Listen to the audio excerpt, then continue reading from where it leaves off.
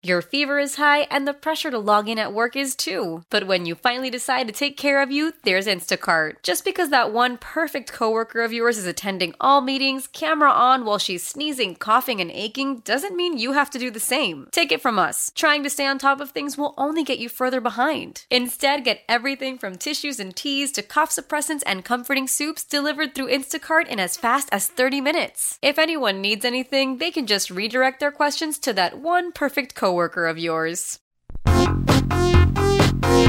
Thursday, August 1st, a late week mini episode of the Skate Podcast. Many of you have been listening every Tuesday when Ken Laird and I record and then release our usual weekly episodes. If you missed this week's, we took a couple of excellent calls from a couple of our Twitter followers, and then we had a nice debate about how much a number one goaltender is worth in light of the Andrei Vasilevsky extension with the Tampa Bay Lightning. But this is a mini episode, and even though it's not exactly the greatest time of year to be a hockey fan, not much going on. There is some competitive hockey going on up in Michigan at the World Junior Summer Showcase. Team USA is up there with Team Canada, Finland, and Sweden. It's been some pretty good hockey as those kids try out for their respective World Junior Championship teams. And one of the prospects that's really stood out so far is John Beecher, the Boston Bruins first-round pick. So we've seen all the tweets. We've seen all the videos. Some of us have even watched some of the games on Hockey TV or on NHL Network. But I thought it'd be a good idea to get someone who was there firsthand, had an up-close look at John, has been following his career actually even before he was drafted by the Bruins. That would be Mike Morreale of NHL.com. He's been covering World Junior Championships, prospects, the draft for more than a decade for NHL.com.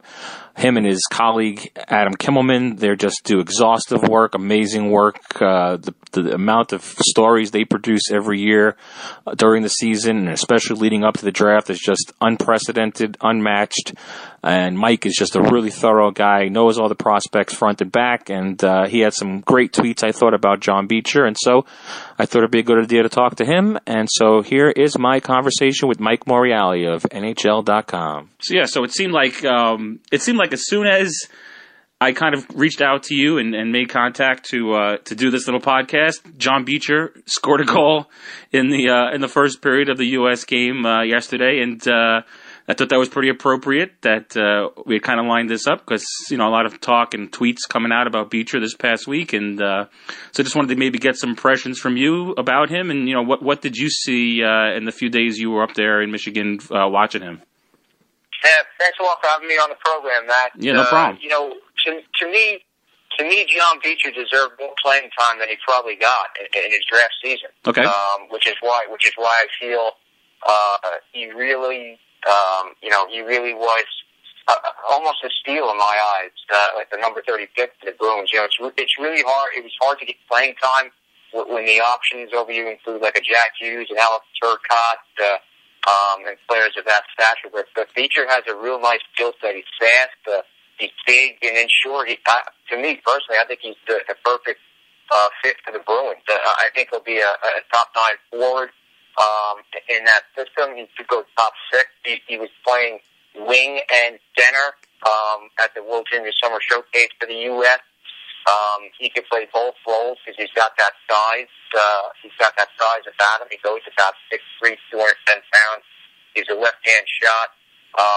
So, those 2 seasons, I think with the national team development program did wonders for him last year. Sure. Again, with limited playing time, and quite honestly, Matt, he really didn't get top minutes on the power play either, because you have those other great players ahead of him. So he had 15 goals, 28 assists, 43 points in 63 games for the program last year, which I think is saying a lot for his ability and the way he brings. But I'm telling you, every coach and general manager, scout that was present watching him, really say that this kid, for his size, the skating, his speed is just so impressive for a player of that stature. Yeah, exactly. You know what I kind of like is that you bring up the fact that he was playing behind Hughes and all the legion of players, so many of them that went in the first round this year. And I like the fact that The Bruins in the past have made picks like this, and they've sold us on that type of notion that the player they're picking maybe didn't produce because they were behind people. But at least, experts like yourself and scouts and people on Twitter who have watched him play and watched the program are saying the same thing. So that's kind of changed my opinion a little bit of the pick since the Bruins made it. I still maybe would have liked to have seen them go for a more dynamic kind of player, someone who's definitely, guaranteed to at least have the offensive upside, maybe coach them into the defensive role. But clearly, this is a two-way player that the Bruins kind of subscribe to this theory that you draft the two-way players and they're going to fit in the system, like you said. They can play top six and get the points, and I guess we'll see. But there was maybe some worries about a lack of finish with him. Do you see any reasons why that might have been, or was it just the fact that he wasn't playing in the bigger roles? I think playing in that second tier, third tier role with the program had a lot to do with that over the past 2 seasons. Obviously, we'll see a lot from Beecher as he goes to the University of Michigan. I think he's going to play a real big role there for the club. When I spoke to him and I got a chance to talk to him after one of the games at the Summer Showcase, Matt, and he told me his strongest assets are his skating, his size, and his shot. He mentioned his shot as some of his strongest assets of a player. But then when I asked him about the areas he needed to improve, he said being able to make quicker plays in tight, being able to more effectively play away from the puck are 2 things that he's been working on to improve. Sure. But I'll tell you, at the showcase, and let's face it, we're in July, August here, so it's still early. He had the adrenaline shot, the adrenaline boost of playing, getting on the ice and playing with his teammates and playing against another country. So there's all that to consider as well. But I believe you've got a player here that could be comparable, very comparable to a Blake Wheeler. Okay. Where he's able to play in the middle. If you want to throw him on the wing, you can do that. He's effective on face-offs. You throw him there. But he's a big body forward, and as I said, despite the fact that many would consider him to be a power forward, I also see that skill set where he can, if he takes off and gets on a breakaway, he has that finishing punch about him. Does he need to work on all those other things, and particularly those areas that you stressed, maybe the finishes? Yes, of course. He's 18 years old, 19 years old, but I really believe that this is a player that's going to flourish at the University of Michigan. He'll play big minutes there, top 6 role. There'll be a big guy on the power play, probably playing in the middle. So for Bruins fans, I think you have a lot to look forward to in John Beecher. Yeah, that's a great comparable, having Blake Wheeler as a comparable. Obviously, it resonates with Bruins fans, and so many people are tentative when you try to get them to compare. They always want to say, "Well, John Beecher is John Beecher," but that's the little bit I've seen of him in development camp and in this tournament this week.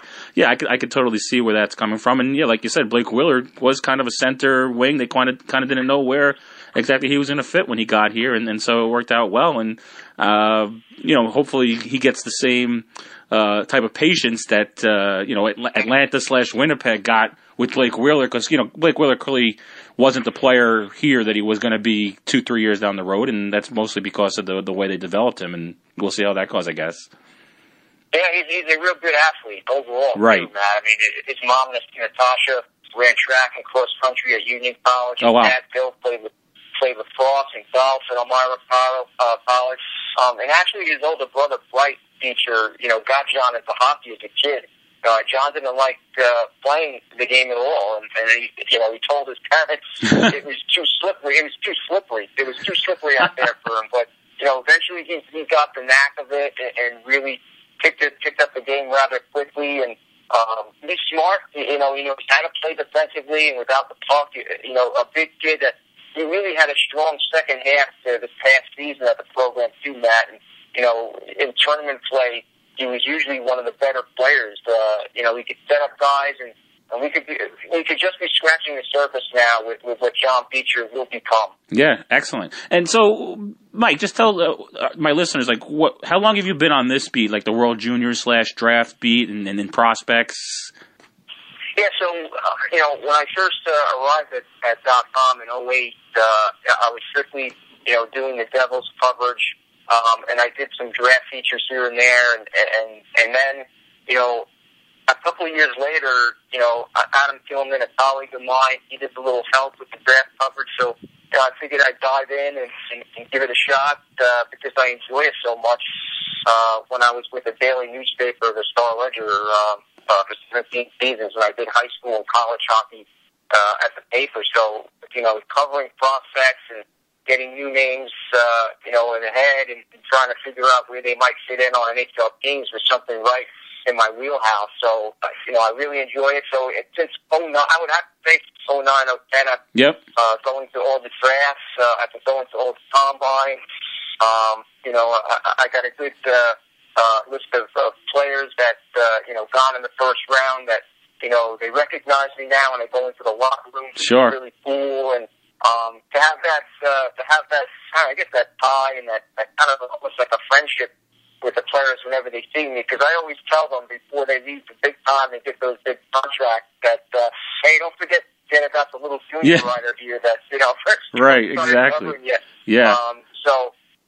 But yeah, it's been a joy of mine. It's been fantastic. It's just nice, because it's a good thing about it too, man. Despite the fact that, obviously I cover the Devils and I do all that each season, cover all the home games for the Devils and if they reach the playoffs. But it's a new crop of players, the prospects, every year. So that's what makes it interesting to me. There's a new player that's at the top of the list that everyone is looking at, that people number one in the draft every year. So that's something that intrigued me. To learn about these players, get their backgrounds is always it's something different. Right. Excellent. Well, I really appreciate you giving me some time here. I know you're between World Junior Summer Showcase and a summer vacation here, so I know that's always a hectic time. I know when I get off work and then I'm going on vacation, you have a million things to take care of. So I really appreciate you giving me the time, and maybe we'll catch up again during the season. Always a pleasure, Matt.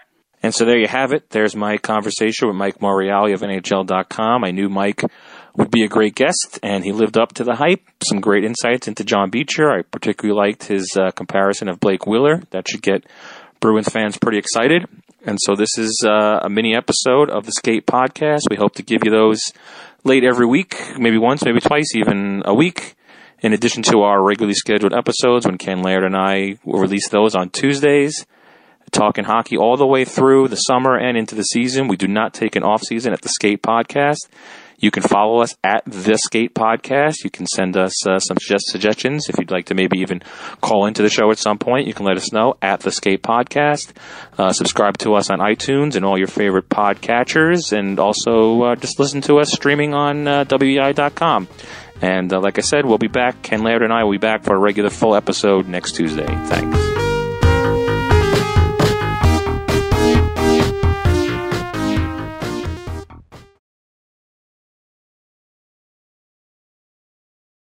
How powerful is Cox Internet?